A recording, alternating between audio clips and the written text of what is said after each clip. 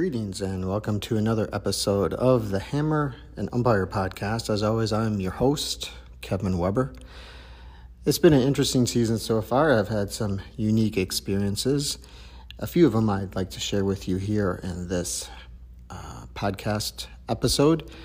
I had some unique things happen to me when I was working a JUCO regional with a batting out of order situation, which I will share with you in a segment. Also, just the whole concept of working in some of the more high-profile games that we might get an opportunity to work in when we're kind of in the eye of the storm. So I know that's the title of this episode, and I have a little segment that talks about that in particular as well. I've got an umpire spotlight, brought that back for you.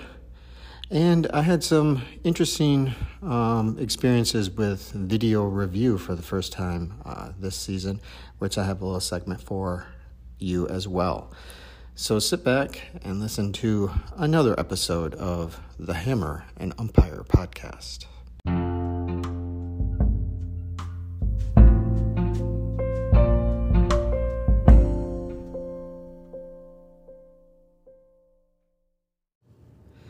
Well, I'm sure that you noticed the title of this episode. We are the eye of the storm. And you maybe were wondering how I came up with that title. But basically, I came up with it working, the JUCO regional recently, in which I was working with a couple really good umpires, but one umpire that wasn't as familiar with three-man as myself and my other partner. And he did a heck of a job. I'm not saying, he didn't do well. But, he was a little bit apprehensive and, I guess nervous a little bit about potentially making a mistake like we all are at times. And we got out there and we're in the first inning of the final game we did. We did 3 games together working the 3-man. And it was a good crowd and the players and the benches were in it right from the very first pitch. A lot of noise and, a championship atmosphere, which was cool. It's great to work those kind of games. And so, you got your particular signals and things that you do for 3-man, which I'm sure a lot of you are familiar with. And, he was working third base and I was working first base. And, of course, we had our plate guy. Usually signals start with plate guy, go to the guy in the middle or third base, and then come back around to first base. And he's giving the signals back and forth. He's not looking at me and stuff. And so I basically, in between innings, and I try not to talk to guys between innings unless you have to, but I'm like, hey, man, you got to focus.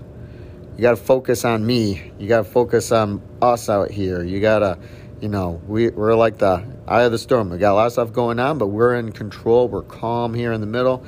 And, of course, I'm real big into signals, especially when you're working 3 and 4-man. But it's great for 2-man, too, because that's like your pre-pitch stuff. And you're telling yourself what you're doing. And, of course, you're telling your partners that you're going to be doing that, too, so they have more confidence in rotations and things that are happening. So I was thinking about that because I've been in that situation too where you start getting that kind of tunnel vision because you're just, okay, I'm going to focus on what I'm doing. I'm going to make sure I'm going to the right spot. I'm going to cover the things I need to cover. I'm not going to mess this up. You're not necessarily worrying about your safe outs or your balls and strikes and stuff. You're just focusing on that and you're not paying attention to the other things that are part of umpiring a 3 and 4-man system.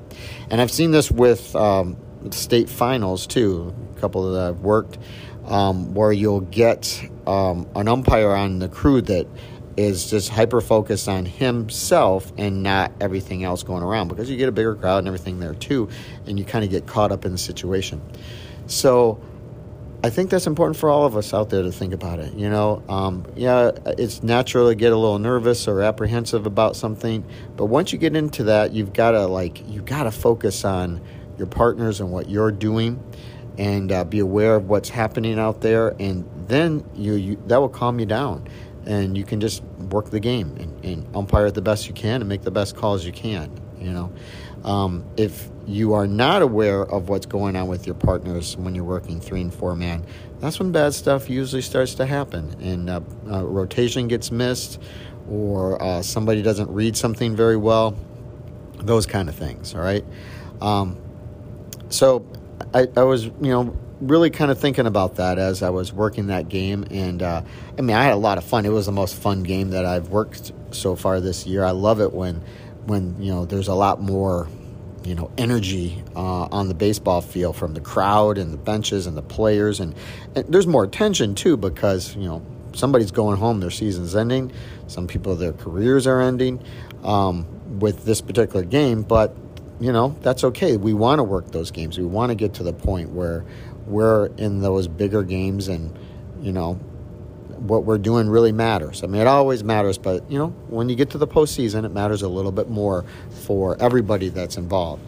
So if you are working postseason or you're working some of those big games, which are all coming up here still very soon, make sure that, you're in that moment and you're just focused on what you need to, and you're doing the communication the best you can, and that will help you along. I've really found that over the years. And I know I've been that guy too that's just been hyper-focused with the tunnel vision. And I've learned through, gaining some confidence in what I'm doing, but also just paying attention to my responsibilities and making sure I'm communicating with my partners visually and verbally and with signals. That really helps me a lot. And I think it will help you as well.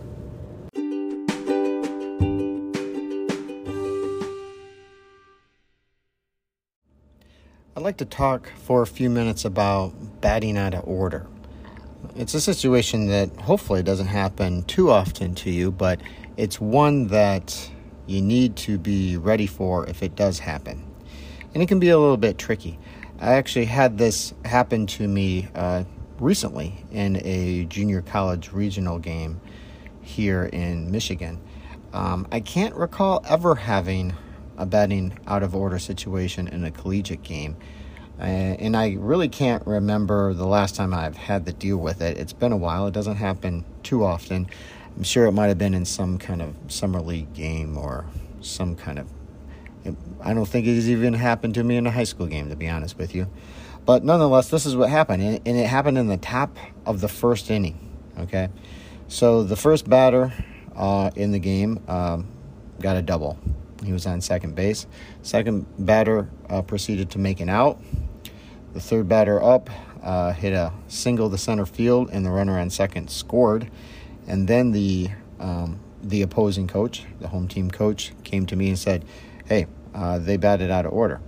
So I said, "Okay, well, let's take a look here." So I took out my lineup card, and I said, "Well, who is supposed to be the proper batter?" And he said, "Well, it's supposed to be number 12 is supposed to be up." So I look over at first base, and number 5's on first base. So I look on my lineup sheet, and the third hitter should have been number 12, and the fourth hitter should be number 5. So I know what the situation is, but just to make sure, I was working with a 3-man crew at the time. I called time and got my partners with me, and I said, "Yes, I believe we have a batting out of order here. The proper batter was supposed to be number 12, but number 5 here hit a single. So what we need to do here, and just make sure I'm doing this right here, number 12 is going to be out. Number 5 is going to be hitting again, and we're going to take that runner that just scored and put him back on second base." So they're like, "Yep, that's correct."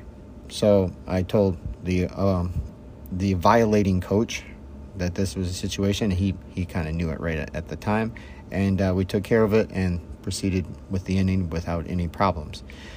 The biggest thing, whenever you have a batting out of order, this is for my newer umpires out there, that will help you, is like, who's supposed to be the proper batter? That's what you want to know. Who was supposed to be up? And if the coach that brought it to my attention, he did it perfectly, by the way. If he would have done this while number 5 was still up and would have come out and said, "Hey, it's supposed to be number 12 up," well, then number 12 would have come up and taken the count that would have been happening at the time. If it was 1 ball, 1 strike, or whatever it was, then he just would have taken a spot in the batter's box. That's not the right time. So he waited till something happened or the guy got on base so that he could get that out, and then we move on with it. If he doesn't say anything, we just keep going. Of course, as an umpire, even if you know that the wrong kid is up, you don't say anything about it. It's kind of the responsibility of the teams to figure that stuff out and make sure people are batting in the proper order. But if it does happen, you just have to say, well, who's the proper batter? If they do it before the next pitch or something like that, like he did, because like if he would have done it afterward, let's say number 5 got that single, and then the next kid came up and they threw a pitch, well, now he was proper, and we have a new situation there. So it's something to study. But usually, if you know who the proper batter is, and you know if they requested the violation at the correct time, then you usually can take care of it without too much trouble. I learned a lot of that stuff from the different camps I've gone to, and to me, the best person I've ever heard talk about it is Brent Rice, and he has this whole kind of like lesson on batting out of order, and he'll go through the simple things more like that, and then he goes into the very complicated things, and he just knows it in and out, which is great. I mean, if you know that, that's fine, but usually you don't get it too complicated. You usually can figure it out. So nonetheless, something to keep in mind. Make sure that you are familiar with that. There are some resources out there that you can probably look up some things on batting out of order and how to deal with those things. But it's definitely one thing that doesn't happen very often, but when it does, you want to make sure that you get it right, because you look like, $1 million if you get it right. So I was happy that we didn't have one that was too complicated, and we took care of it and got it resolved without any trouble. Another day is here, and you're ready for it. What to wear? Check. Breakfast, lunch, and dinner? Check. Planning for what's next and how to save for it? That's where Bank of America can help. For your financial to-dos, Bank of America has experts ready to help get you closer to your goals. Get started at one of our local financial centers or 24/7 in our mobile banking app. Find a location near you at bankofamerica.com/talktous. What would you like the power to do? Mobile banking requires downloading the app and is only available for select devices. Message and data rates may apply. Bank of America N.A., member FDIC.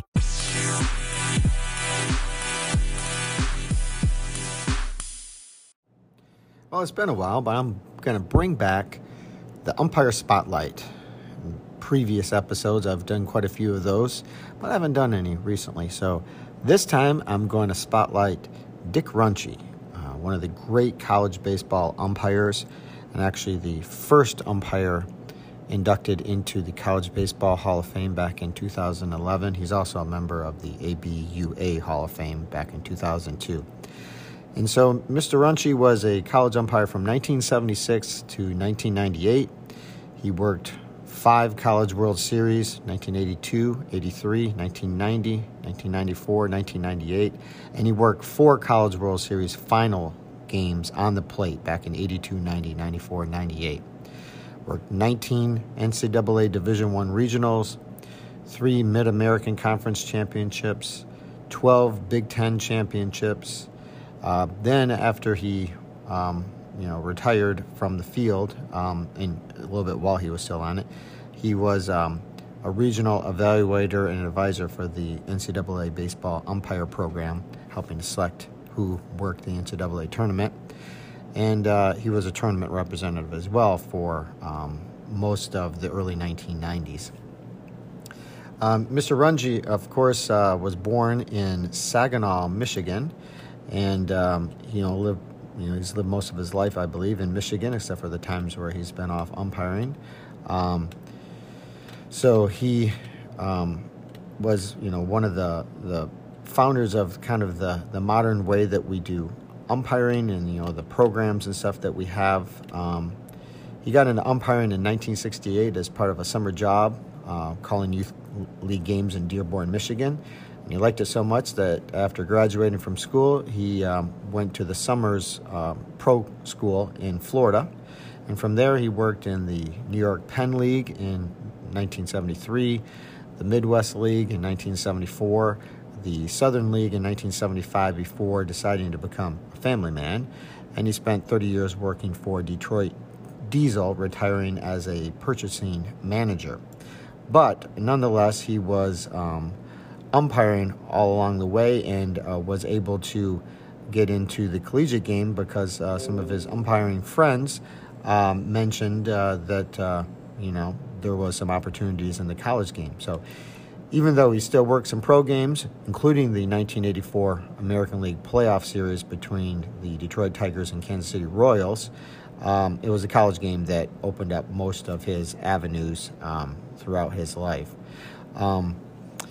He was also a substitute umpire during the 1979 umpire strike, working some American League games. And of course, he worked the 84 ALCS as well. Not only that, he was able to work some international games. He worked the 1987 Pan Am Games, the 1988 Baseball World Cup, and the 1992 Olympics in Barcelona. He served as a director of the umpires covering, the 04 Olympics and the 08 Olympics. And, he had a lot of success as far as moving umpires along and helping young umpires to, realize some of their potential and their dreams along the way. So that is the Umpire Spotlight, one of the great college umpires of all time, Dick Runcie.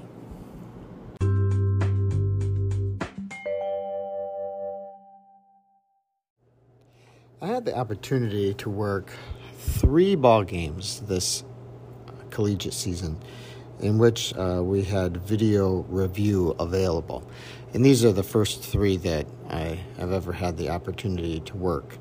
And of course, as you might imagine, I was a little apprehensive. I want to make sure I got things right and did things correctly and followed the protocol and knew what was reviewable and such things. The first one I was at Illinois, Chicago for a game, and I was working third base. And, we talked as a 3-man crew beforehand and what was reviewable. The crew chief, he was experienced with video review. So when we got down to the field, they had the monitors down the third base line. So we reviewed all the potential angles. He put on the headset. He talked to the person on the other end and said what kind of views he had. If he had, if it was able to be zoomed in or not, or if he can slow it down or back it up or move it forward or whatever you might want to do. And so we went through all that. That was interesting. And then we worked the game and we had no reviews. So I guess that's good that we had no reviews. There was one that we maybe could have had on a hit by pitch if the coach had wanted to review it, but they did not. So, there we go. Then I worked a game at Michigan State, and the Big Ten, I believe, is starting to move toward review in their regular season games. I mean, they do it in their conference tournament. And they did have review there, and it's located, again, down the third base line by their, bullpen type area. And in the first inning, we had a review on a play at the plate, and I did not go to the monitor on that one. I stayed with the calling umpire, the plate umpire, and it was an inconclusive, video. So the call stood as it was. I saw it later on, on the replay, and was able to kind of see what my partners were able to look at. That was a 4-man crew, and they, one angle looks like he's out. One angle looks like he could be safe. It was a really close call, so he was called out, so we kept that. So that was interesting.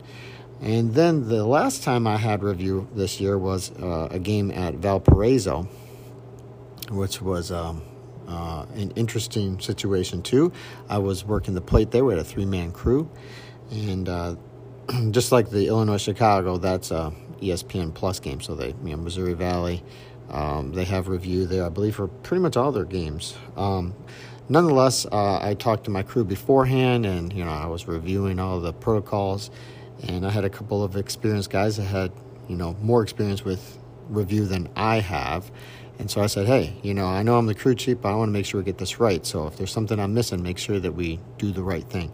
So we ended up with 4 reviews. Actually, the first one, there was one that was asked to review on a situation in which we had a hit by pitch, but also a check swing, and the coach wanted to know if he could review the check swing, and that's non-reviewable. But we had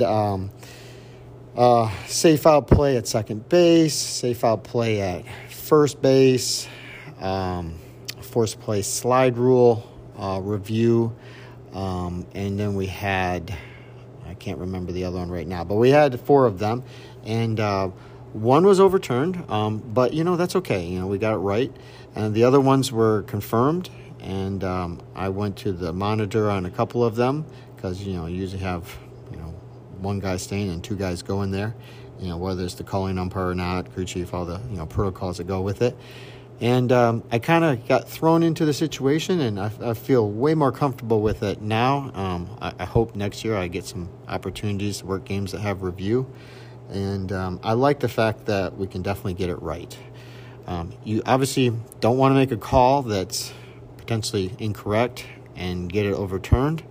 But then again, I don't want to make a call that's potentially incorrect and not get it overturned, and then it affects the outcome of the game. I mean, that's like the worst case scenario. So anyway, I think overall it was a good experience with review. I liked it. I hope that I continue to get opportunities to use it, and obviously I will get better at the protocols and how I handle myself.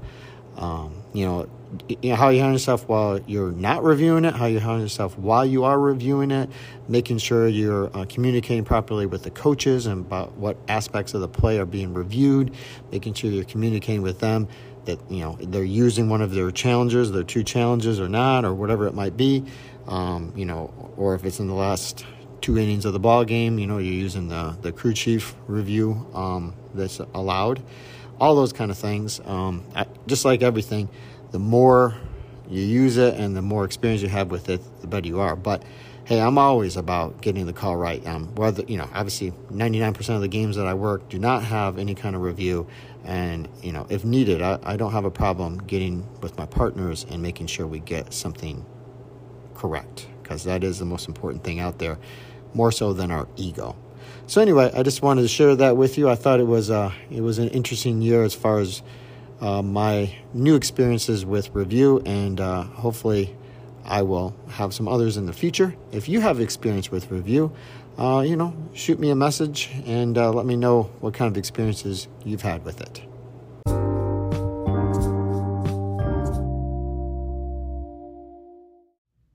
Thanks for sticking with me for another episode of the Hammer and Umpire podcast. I appreciate all my listeners out there all over North America and other places around the world. It's great that I have a consistent following and know that I can keep this going and that there are people actually listening. So I do appreciate that.